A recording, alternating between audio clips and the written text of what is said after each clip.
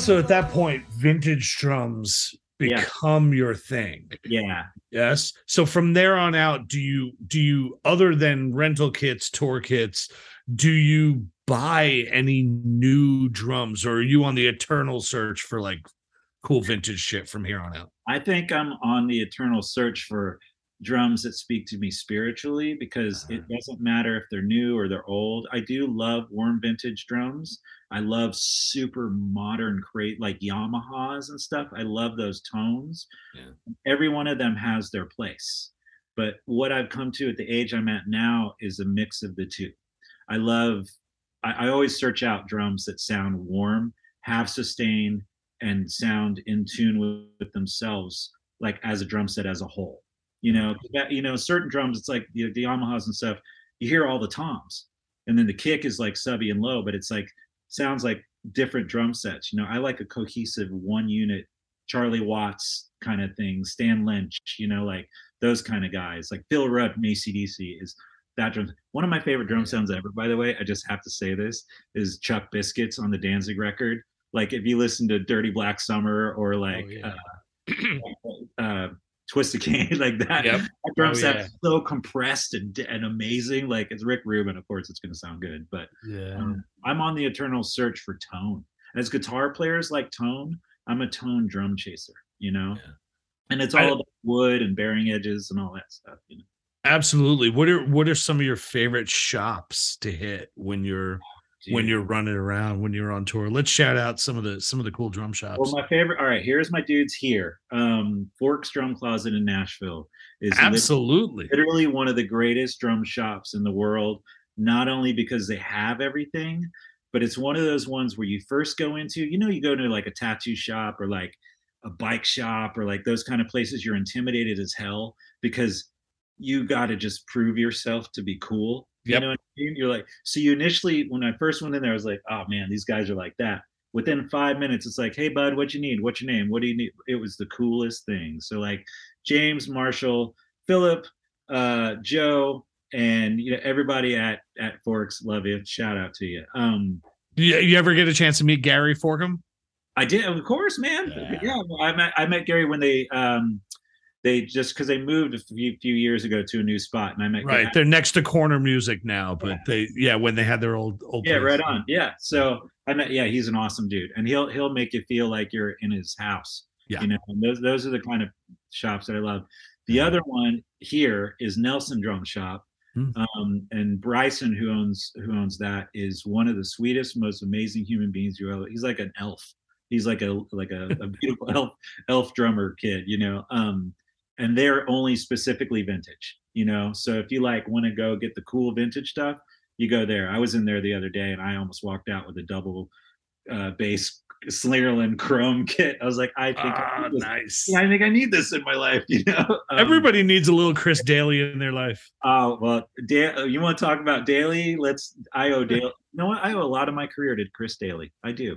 The reason shout out Chris Daly. Daly, my man. Like, first of all, one of the drumming, like not just peers. One of the guys I looked up to more than him, Scott McPherson, Daly, Eric from Avail. Those were my guys that like I was intimidated by, in awe of, and completely respected, but also felt like a peer.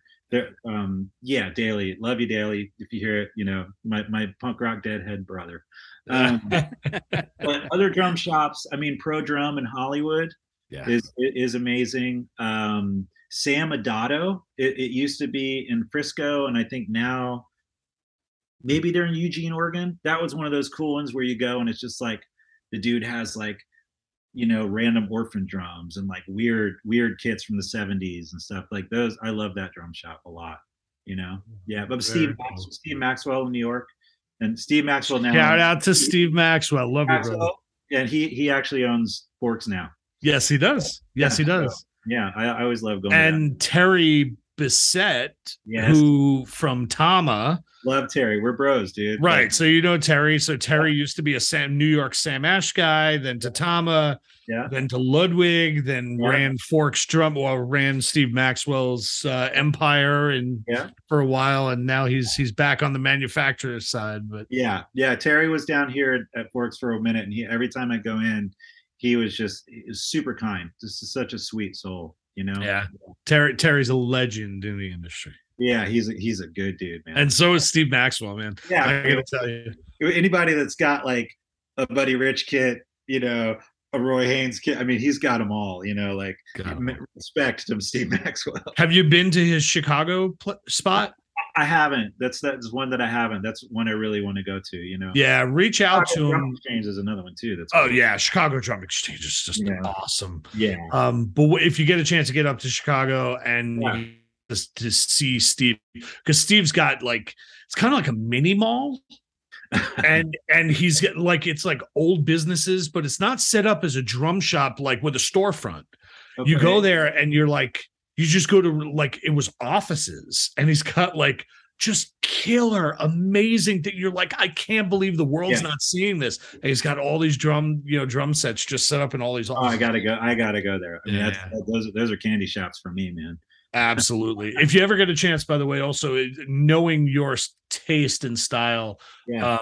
Oh God, I'm trying to think. So Resurrection Drum in Florida. Okay, I haven't been there. Very cool. It's also like an industrial park, and you're like, where is this taking me? And then you get there, and that place is just amazing. Revival Drum Shop in Portland, I haven't been to either. I need to go there. That's the one. Right. That's one that everyone's like, you got to go there, dude. So, absolutely. Shout out to Revival. So, moving on with your career a bit, Chamberlain takes a break. Yeah. Maybe didn't know it was a break at the time, but it was a break, and you guys eventually come back to make some amazing music. Our buddy, actually singer of a band that Dan and I played in, Craig Cirinelli, was part of putting out that 5-year diary record that you guys did with the live record. Yeah, I was out of it by that point. I don't know any of that stuff. Yeah. Yeah. So that's a great live record. All the hits, actually a lot of the hits. And then, so now you start going on New End Original. Yeah. What a band. Well, I mean, all friends, so which is awesome, but great freaking record. Thanks, man. That was that thing only lasted. I mean, I know that Norm and Jonah had been talking like a while prior to it happening. So 98 May of 99, I leave Chamberlain, and I just was like, I got to get out of Indiana. So I moved to New York. Mm-hmm. And word gets out that I'm out of Chamberlain and I'm moving to New York, and I get a call from Scott Weingart from Texas Is a Reason. And he says, hey man, I'm jamming with Chris Trainer, who is in Helmet and Orange 9mm. And the way he said it, he goes, I was like, jamming. I was like, what? He's like, yeah, we're just jamming, man. I'm like, okay.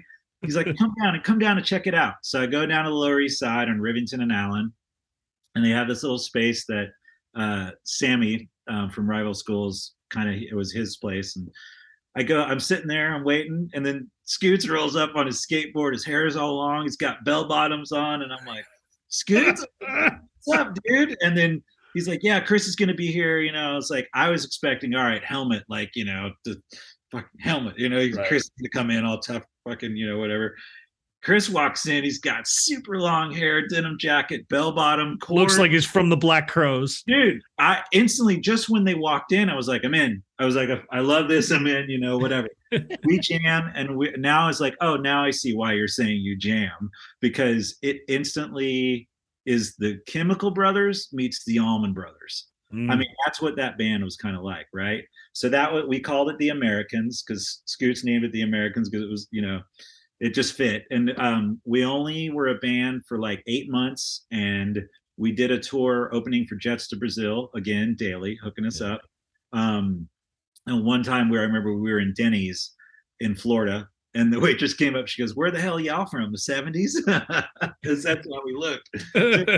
And that, like I said, Chemical Brothers meets Allman Brothers, and it was a total Space Jam stuff. I mean, we didn't have lyrics to some songs. We just were like a punk rock Grateful Dead kind of thing.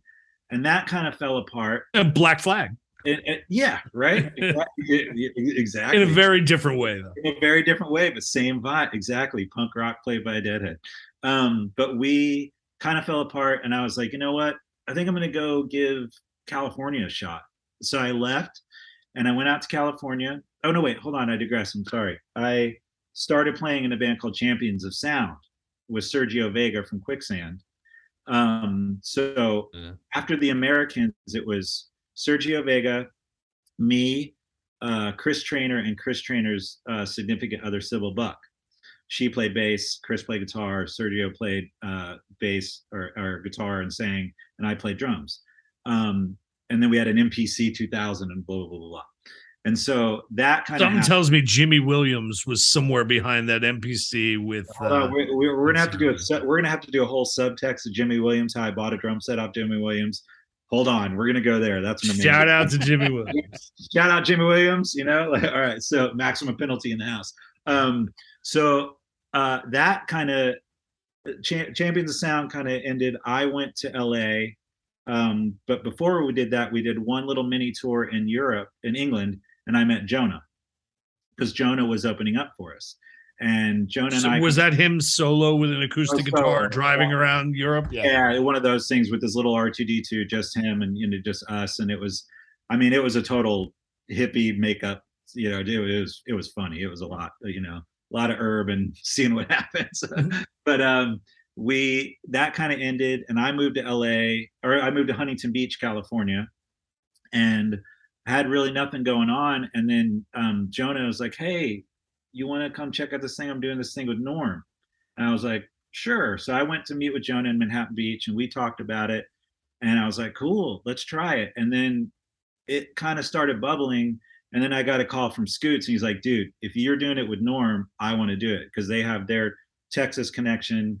And he and I were bros from back in the day, and so we all did it. And Scoots moved out, and then we got an apartment together. And then in April, I want to say, of 2001, we had our first rehearsal, and we were like, "Shit, this is rad. This is totally like pop punk, and let's just do a pop punk band." And like it works. They were all Jonah's songs, and we wrote a few together, and it just was instant. And we're like, "Should we do it?" Like, yeah. So then we went to Brian McTurnan's studio. Brian McTurnan recorded he played guitar in Ashes, and he recorded the first Texas Reason stuff.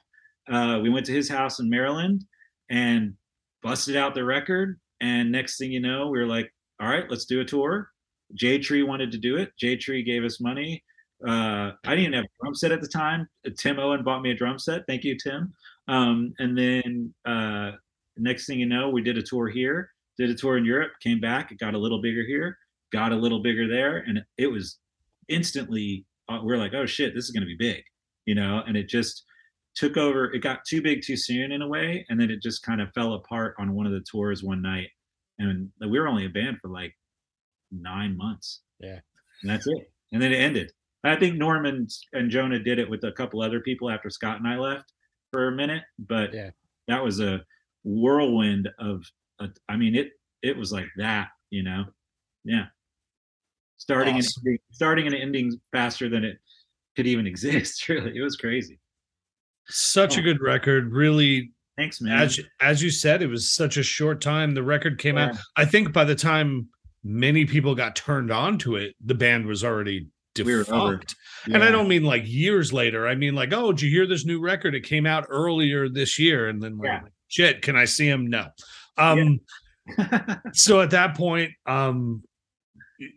you're still living out on the West Coast. Yeah, I'm in Huntington Beach. Yeah. What's the next project you work on? So after that, the whole thing kind of falls apart. I go back to Indiana for a little bit to my mom's just to kind of regroup and figure out what my next move is. And then I moved back to New York because it's my home base. I always am like, whenever anything happens, I go to New York. You know what I mean? It's home, man. And so I went back to New York, and I was there for a minute Sybil and Chris have a huge loft in Gowanus, South Brooklyn, and I Yeah. was just kind of chilling there, like figuring out what I was going to do. And I got a call from this Brazilian kid named Ricardo, who sang for a bunch of crazy Brazilian band, amazing rapper, singer. He's wild. He's not from Earth. It's amazing. He said he was starting a band with Vic from 108, Vic DeCara, and a bass player from Brazil. And he called me. He said, "Alan, I wanted Alan Cage to do it, but he's doing something else. Do you want to come and check it out? I'll buy you a plane ticket. Come out." So, all right. So I flew to Hollywood. Here I am back in California, back, New York or California. So here I am back in LA, and we rehearsed, and we were going to call the band the Missionaries of the Love Revolution. And it was totally like, I mean, it was like kind of Rage Against the Machine, like kind of like, heavy because of Vic. It was like a heavy, like a more like, I guess a Rage Against the Machine, but a little more groovy, like a little more hippie version, I guess, in a way. But that only lasts. And Jason Jordan was going to give us a deal with Hollywood Records, but I personally was a little skeptical because of what happened to like Into Another, and I was like, I don't know, man. And like, it just kind of, they wanted to do it and I didn't want to do it. So I kind of said, all right, cool. We were all cool, all peace, and that stuff. And then I got a call from Trainer to go back to New York because he was starting to work with Gavin, because he had been Chris had been in Bush. I think he joined in 2002. I think he joined 2002. So by the end of 2002, when I was living in Hollywood, he had called me and said, "Hey, I'm working with Cash from Rival Schools. They just did the Rival Schools record." And he called and said, would you be down to try this thing with Gavin?" And I was like, "Yeah." So I go back to New York, and that whole cycle starts. Very cool. And Yeah. that's huge, because at that point, I think some of us have been, we're sort of, I was on tour with Shelter. Gavin kind of came on the tour a bunch, got to meet him. Seems like a really nice guy. That's the extent that I had of him. But for all of us to see guys like you and Chris playing with these markedly larger musicians and with these huge opportunities. So when you're playing with Gavin, you guys tour with U2? Yeah, we did 13 shows up direct support for U2. How insane is that? It was wild, dude. I mean, it was literally exactly everything you can think of. So first of all, Gavin with 3 New York, I'm not a New York hardcore dude, but I mean, let's say it's Gavin Rossdale from Bush with 3 punk rock New York kids. You know what I mean? And it's like we backed him up, and it was a totally different vibe.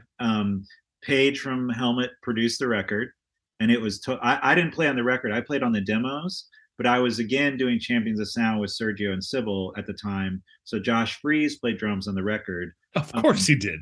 Of course, Josh. I mean, yes, let's just say shout out Josh, you're amazing. But so then they wanted to start touring, and then said they actually originally, because I was working somewhere, they had Brett from Slint come out and try out, which I was like, oh, that's going to be amazing. Cause Slint being from Louisville, Indiana, it's like the same thing. I was like, that's cool.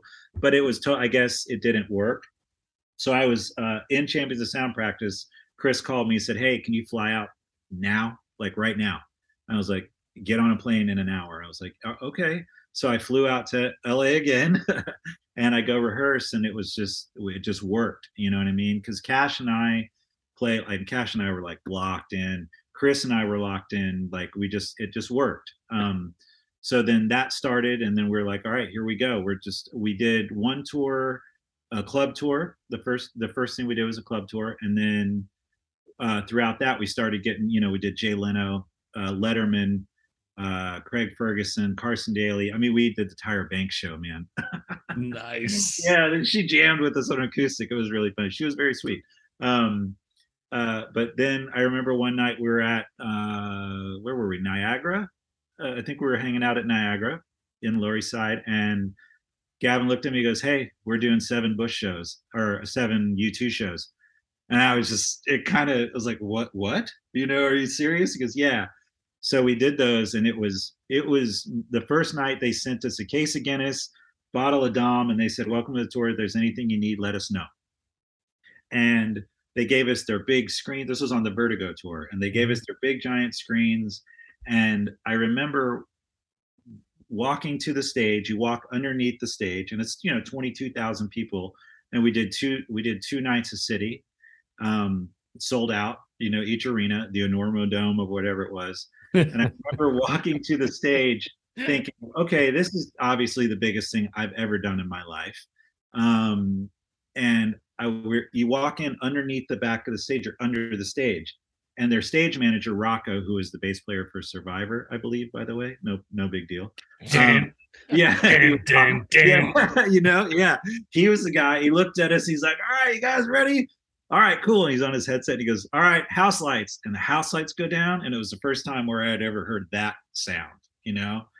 And I looked up because Chris and I went up this staircase. Cash and Gavin went up that staircase to the stage. And I remember the house lights went down, and I'm staring up at the crowd, thinking to myself, that little section right there is the more people than I've ever played to, right? And I'm kind of frozen, and I just feel Chris's hand go on my back. He's like, "Go, dude, we gotta go." I remember walking up and just kind of like what, and just sitting down at my drums.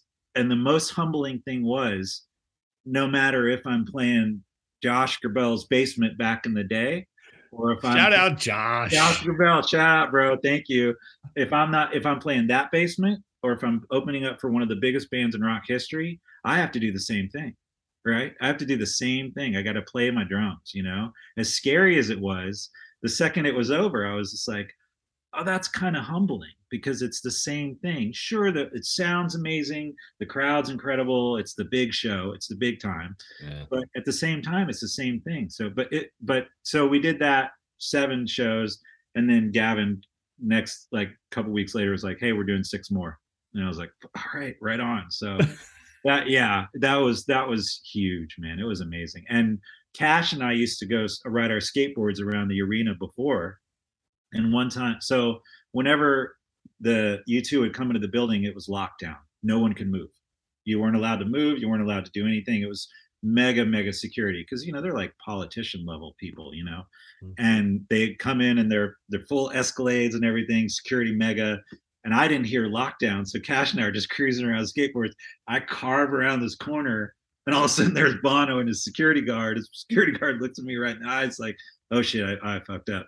And Bono just kind of gave me, one of the little fist bump kind of things. And it was like, "We're cool." He's like, "Yeah." So they were really sweet. And it was one of the best experiences of my life, man. That's awesome. I got to really bro down with Sam, Larry's drum tech. And he actually let me borrow one of Larry's snare drums for the show as a backup. And like, it was incredible. It was an amazing experience, That's awesome. Yeah. I smile inside for you for thanks, that. Man. Thanks. That's just so cool. And I'll tell you, bringing it back to my father and the Rogers Kit, we played one show in Cleveland, and my dad's from Cleveland. And we had one pass between the whole band to share for a guest. That's just kind of the rules of that big of a show. And I asked the guys a week before, I said, "Can I please bring my dad?" So I took my dad to the sound desk, the front of house sound. I gave him my pass, and I said, "I'll be back in 45 minutes." For me, it was one of the coolest experiences of where my dad grew up, bought the drum set before he went off to Okinawa during Vietnam, to come back to play the arena that was down the street from the house that he grew up in, to play drums for him basically that night. It was it's one of the most important moments in my life. Yeah, for sure. That's a pretty amazing moment. Awesome. Yeah, That's it was a solid cool. one. And of course, when I came back out afterwards, every security guard, everybody was like, "Oh, you're Charlie's son," Yeah, thanks. Yeah. My dad knew everybody, and all, by the time he left, they all loved him. And that's just yeah, it was cool, man. I had a quick question, just because it was a thought with all that bouncing back and forth. Yeah. Moving New York, LA, New York, Indiana, New York, LA. Yeah. So at one point while you were telling that progression, you mentioned that you didn't even have a kit. Yeah. So you got rid of everything and I then just went back from scratch? I do that constantly. I still do that. So one of my Wow. things that I like to do in this life is let go as much as possible.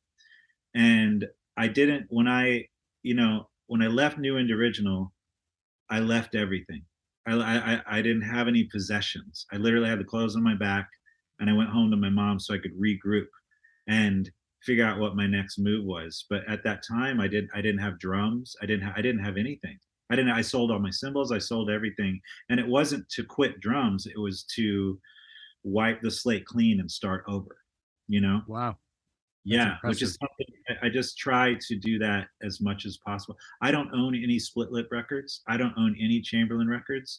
All of because I do a lot of charity work, so I like to put up auctions to kind of raise money for special charities, and I'll put drum stuff in there. I'll put records in there. I'll put old split lip T-shirts, Chamberlain shirts, or any. So the only thing I have is like the reissue of Fate's Got a Driver that just came out, but I'm going to have everybody sign it and I'm going to do an auction. I don't own any. I don't own any of my own music. You know, I'm down to one drum set and 3 snare drums, and you know that I will probably trade for another one at some point. You know, like I'm blessed to have these instruments, but I don't want to get attached to them because I'm not here forever. They might be. You know, so I want everybody to enjoy them as well. That's deep. Yeah. That is deep. Yeah. Good for you, man. That's awesome. Because I thank you because I did collect a lot of stuff for a long time, and it just ends up sitting there, and it makes me sad that it's not getting played. You know? Yeah, we talk about that, and then we ask guests, you know, could you ever just have one guitar again? Yeah. Could you ever go back to remember the days you had one guitar, Yeah. you had one amp, no matter what style of music you played, Yeah. no matter what song you played, you figured out how to make it work. Yeah. And I can't do that. So Yeah. I have. It's hard. It's hard. I can't do that. Yeah. My Okay, wife so would want me to learn from you about letting go because I can't. It's hard. It's hard, but when you do, you realize that the flow of life. Lemmy from Motorhead, his goal was, I think he said, to be the rock in the river, and let the water flow around you. You know, or mine is to be the water. You know, I want to go around everything because I want to take the path of least resistance. You know, and get to where I'm going as easily as I can. Yeah. You know? Yeah. Well, yeah, if you're bogged down by how am I going to get this out there, how am I going to bring this with me, Yeah. you're diverging from the point. Yeah. And luckily, I mean, there are a few things that I am attached to spiritually, like certain snare drums I have. My Noble and Cooley that Luke sent me, that drum is I love that drum. My father's kit. You know, those are the things that I just have that ground me to my root of who I am. But I don't miss anything. There's no gear that I wish I had or anything like that. Really, it's just, you know, like the Jimmy Williams drum. Ready? Here we go. We'll bring it back. When I was in Institute with Gavin Rossdale, right before I bought Jimmy Williams drum set that he had made by Joe Cusadas at Modern Drum Shop on 38th Street. Mm-hmm. He had it made for him in '96. When I lived with Curtis on Lispenard Street right by Broadway and Canal in '97. I went to Brownies to see Jimmy Williams play. He was playing with I don't know I can't remember her name. The female artist he was playing with. Yeah. He was playing with. He was backstage setting up that kit. And I remember being like, hey, dude, that kit's amazing. Fast forward to 2004, right before Institute, and I bought that kit from him. And that was my kit when I was with Gavin. And then I got to Nashville, and it donated there's a church here that now has it. So there's nice. there's kids learning how to play on that kit. That's awesome. Did you tell Jimmy that? No, I haven't talked to Jimmy in a while, but you know, I'm sure he would love that. But he would. You know, it's one of those things where those kids don't know what stages that kit was on, or you know, that all the TV shows or anything. To them, it's the kit where they're learning to play gospel chops and cool, you know, just playing with their church, you know. But it's a magical, very, very magical, beautiful drum set, and they get to experience what they want to experience on it now, you know. So yeah, That's awesome. That's And amazing. let it be known to everybody out there, if you don't know who Jimmy Williams is, you can look up a band like Maximum Penalty and hear him sing, and you're like, oh, okay, so heavy music, like he is legitimately one of the best musicians, one of the best artistic minds that I personally know. Everything from hip hop and DJing. Yeah. And I mean, the dude is a monster drummer on top of being a great singer. You know, it's funny. My wife has been to quite a number of hardcore shows, and she's not in the hardcore scene. And I was blessed; she's straight edge, and I'm blessed for me being straight edge, meeting someone in my older age who's straight edge. But it's funny. We brought her to a B&B, you know, a Super Bowl hardcore. And out of all the bands that played that day, and some of those bands, like a Sick of It All, like super impressive to watch. And she was like, who is that band? And it was Maximum Penalty, who she loved. Man. Yeah. Because he's just got such soul with what he does. But I think that her favorite band that day, I think, was Absolution. I'm just going to say that. I think personally that was her favorite band of that day, right, James? Right? Yeah, absolutely. There you go. See, but because of Gingy, not because of you. You're right. Oh man. Oh, that's funny. Yeah, Jimmy's. There's very few musicians that can cross over all genres and do it 100%. And he's one of the sweetest people you know, and that's the guy that'll take a bullet for you. And you know, I let's put it this way. I got in a fight in 2005, and him and Gavin Van Black were like, they called me right away. I got jumped by 3 guys on the Lower East Side. I used to live on Ludlow and Stanton. And they called the next day. They're like, all right, yo, what's up? What are we doing? You know, like I was like, nothing, just let it rest. You had to calm them down, you know? Yeah, because I was kickbox training with Gavin at the time. And those two. Where were you training at 5 Points? Yeah. Yeah, down on. It was at Broadway at the time. Was that 5 Points at? Yeah. Yeah. Where the Volcom store is now, above where the Volcom store is. Yeah, I was there every day. You were? Yeah, I was the only one-legged guy there. So if you ever saw a one-legged guy, that was me. I did. That was you. That's me. Yeah. Yeah. That's funny. Yeah. I had no idea you were there. Yeah, he was kicking my ass every morning. One of my favorite things, the first day, he puts on all his gear. He goes, all right, kick me as hard as you can. I'm like, okay. Here's Gavin Van Black, the guy that when Die 116 played with Split Lip, he walked in with a Marshall stack on each hand, went to the stage and went, took a deep breath and went, boom, and just put him up on the stage, you know? Well, there he is going, kick me. And I'm like, I'd rather not. That's so cool. This sounds like a trap. Yeah, I know, right? Exactly. Well, it was, and then he clocked me. I went flying across the room. He goes, "Welcome to Muay Thai." I'm like, it's how I learned to keep my hands up. Yeah, right. It's true. Just being concerned I was going to get hit by him. Exactly.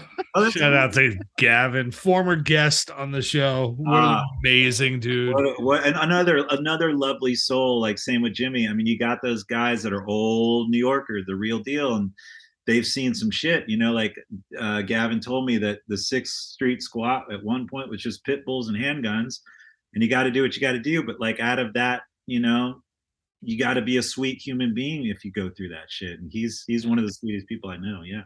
Absolutely. Right. So cool, amazing. Man. Yeah. So you go from playing arenas. Yeah.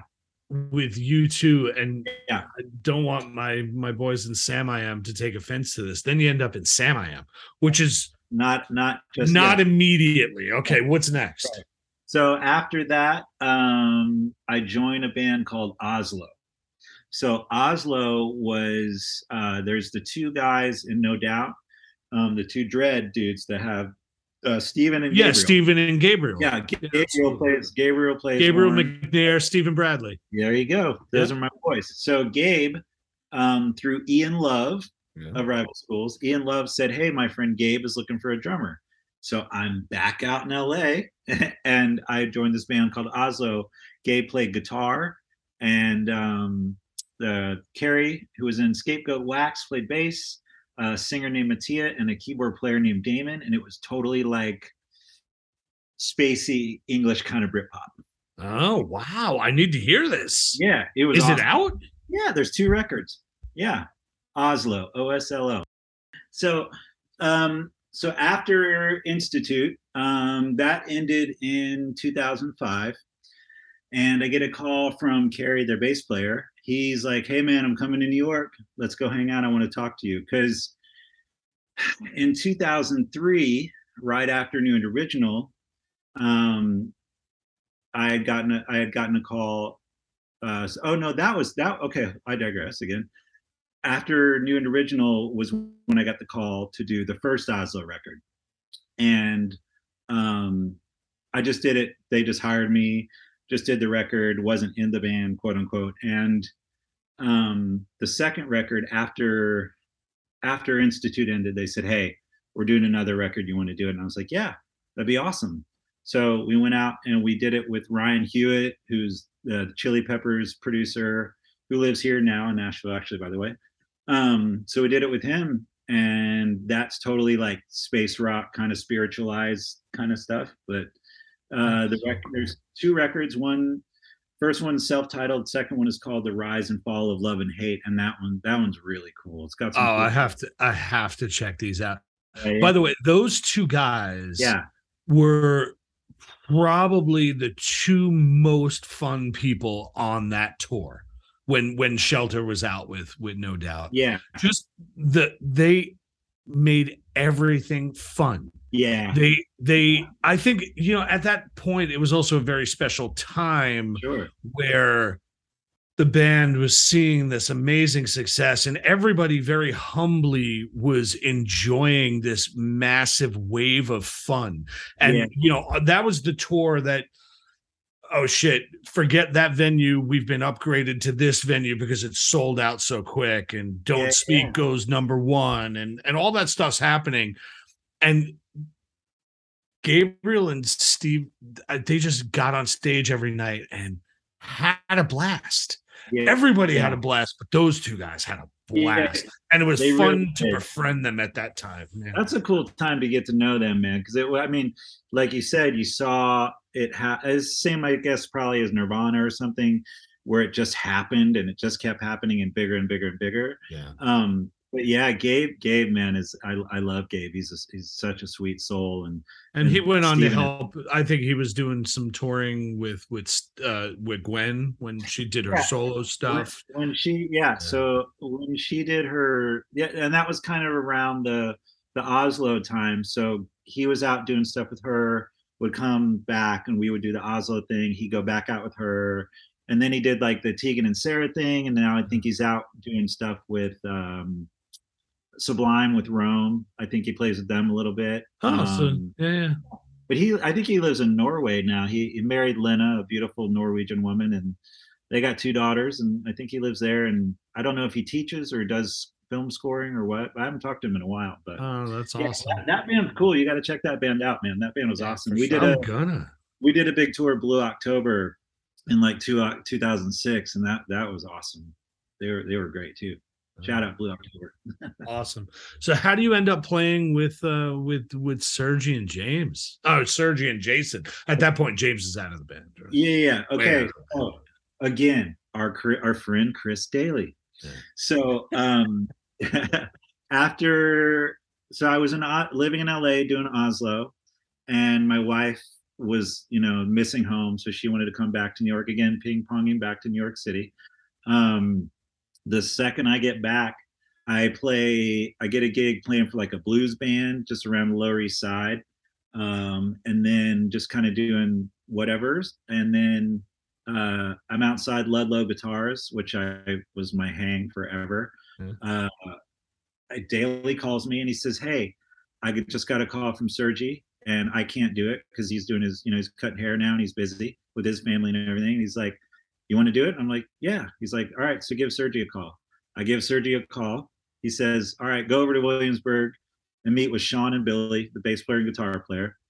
And we go into a dingy basement below Mikey's Hookups store and mildewy, flooded basement at the time. and we play like Capsize and a couple other songs, and they're like, cool, you want to go on tour? I'm like, yeah. So like a couple weeks later we went to Europe, you know, and then that happened, and then they said they wanted to make a new record, and so in April of 2011 we went to Green Day studio in Oakland and recorded the record Trips. Yeah, very and good. then we did a live record for Side One Dummy called the Complete Control Sessions. Right. We did that in Hollywood at Swing House, and then we did a couple more tours. And I think the last tour I did with them was May of 2013.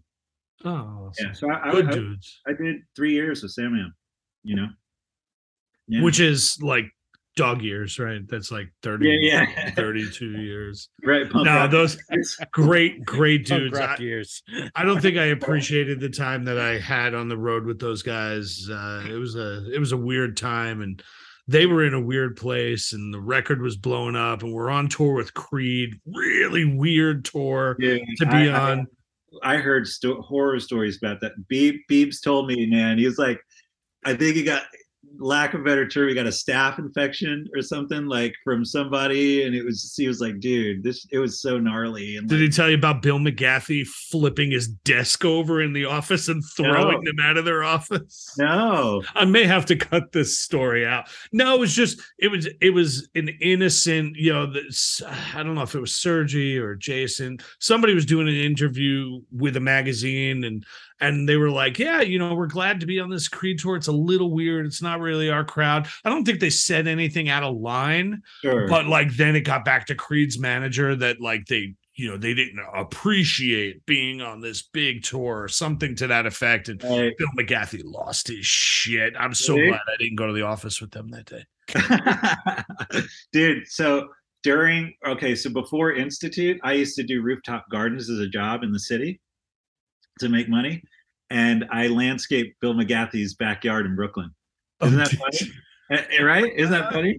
So, and then because he was interested in Chamberlain back in the day, nothing ever happened, you know, in Rose and everything.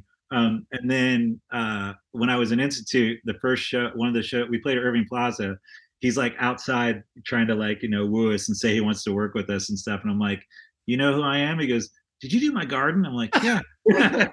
I can picture him walking in going, what do you guys have my garden here for? Yeah, exactly.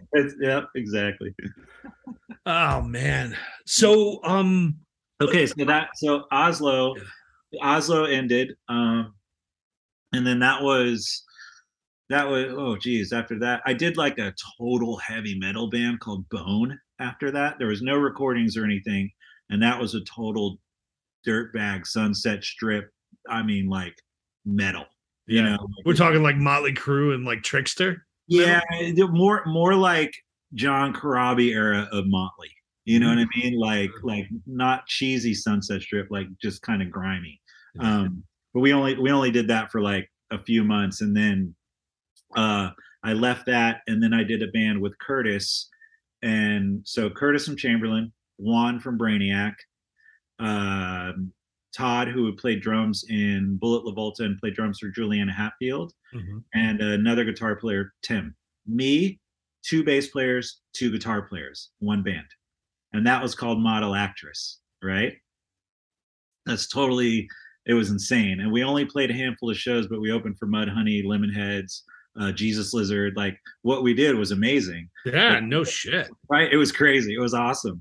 Total spastic, controlled chaos from the second it started to the end. It was super weird. It was basically 2 3-piece bands put together, you know. Yeah. So that kind of ended, and then I went back to New York, and then that's when the Samiam thing happened. Yeah. Very good. So I can't let this end without talking a bit about the Indie Drum Collective. Oh, please. And what you guys have been doing. And so many of our other great friends are a part of this. Yeah. So tell me a little bit about it. Because it's a thing that's kind of not a thing, but it's a thing. Okay, that is probably the best way to put it. That's exactly what it is. It's like this. Everybody in the collective calls it the cult because you're like, what are we doing? What is this? You know. So that started during the pandemic, really.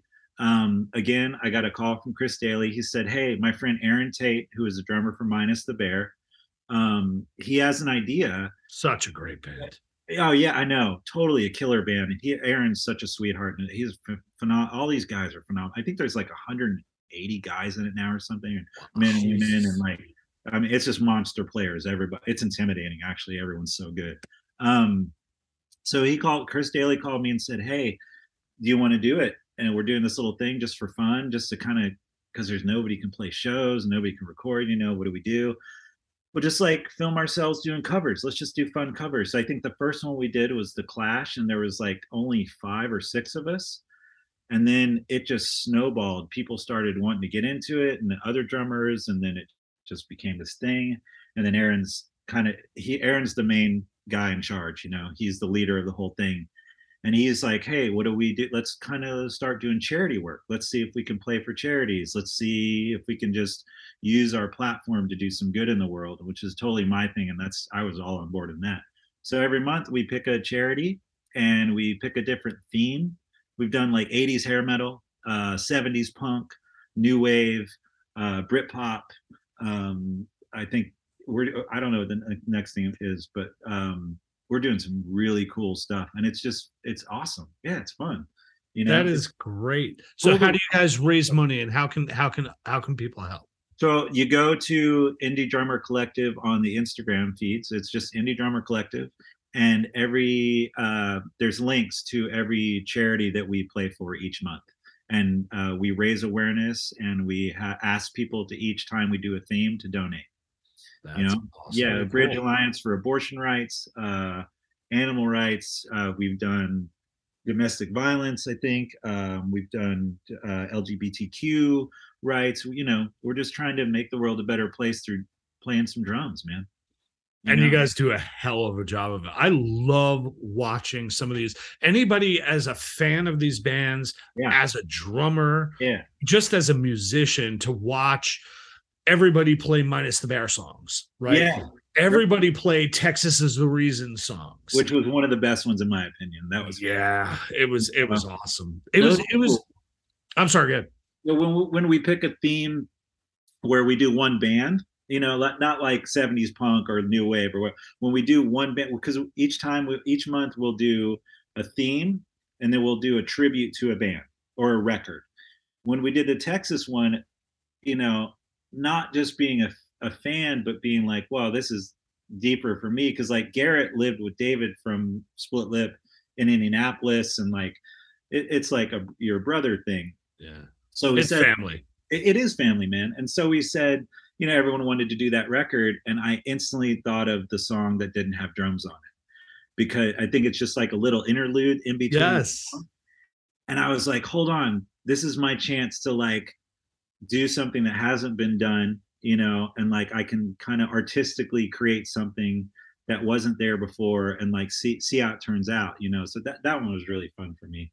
And I enjoyed that, because when you watch these, you can't really take artistic license, because you're literally playing drums over another drummer's track. Sure. Maybe you can get a little fancy with it. Maybe you can approach it differently.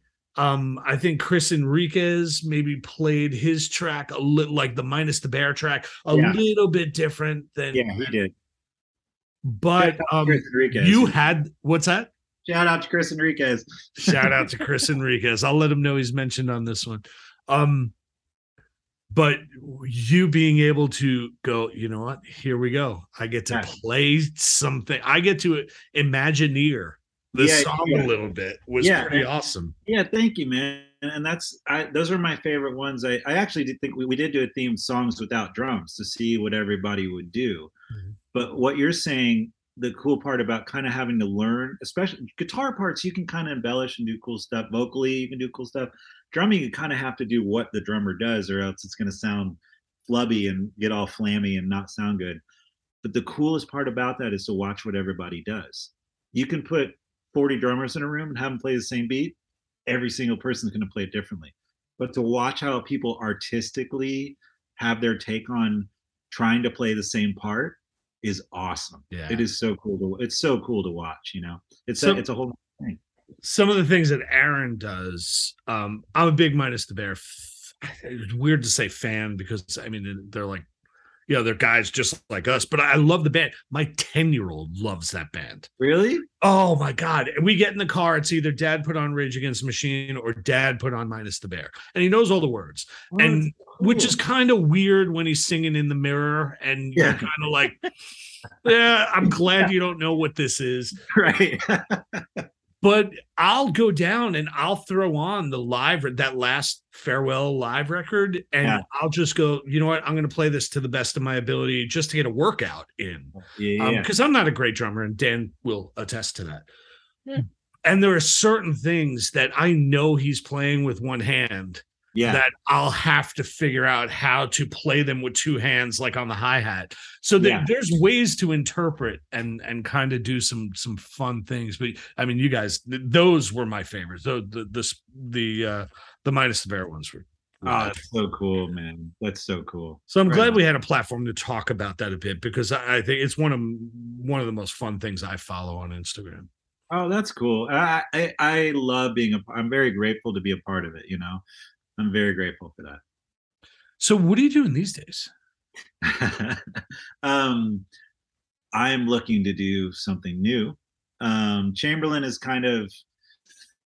we're not done. We're never done. You know what I mean? But I think the last little run we did and the last record, we kind of felt like it was a nice, not an end cap, but we kind of were like, you know what? We're at an age where I think David's going back to get his master's now in literature. Good for him. Curtis is raising a family. Everyone's raising families, doing new things. I'm the only one without children. But I've been doing just say Clay's name again, because he always gets left out when you know what? Okay. Not just you. Okay. Let me tell you this. The only reason why you're talking to me, I'm talking to you guys, is because of Clay. You want to know why? Why? The only reason why the Split Lip happened was because of Clay. The only reason why anybody in Split Lip is because of Clay. Clay in 1989, we'll say quote unquote, borrowed a microphone from a skating rink. Clay is a hockey player. And so he borrowed a microphone and wanted to start a band. And the reason why Split Lip started was because Clay borrowed that microphone. And Curtis got a bass. And then they got a singer named Steve. And then they found me. And then blah, blah, blah. The rest is history. Shout out to Clay. Shout out to Clay Snyder. Clay Snyder is the reason why I'm here. So I love, and one of the sweetest human beings you will ever meet in your life. Very nice. So shout out to Clay. Shout out to Clay. That's awesome. So you're in Nashville. Are you working in Nashville? Are you doing like studio work or? I do occasionally. It's more punk rock. Like I just did a session for Nathan Gray from Boy Sets Fire. For his band, the Iron Roses. But more of the stuff, I'm doing more stuff like that. I don't do country sessions and stuff because Nashville is like a mafia, dude. It's like you're in, if you know this guy and you know this, and once those guys have there's like 10 dudes here, 10 bass players, 10 guitar players, 10 singers. They're locked in. They do the sessions, Yeah. But and then there's a million other people that do whatever. Every guitar player on Broadway downtown is the greatest guitar player you will ever see in your life. And there are a dime a dozen. But right now, musically, and I'll say it here first, you get an exclusive. I want to do something really heavy. I'm looking. So if anybody's out there that wants to do something heavy, hit me up. There we go. Invitation. Charlie Walker would like to play in your heavy band. How's that? Very nice.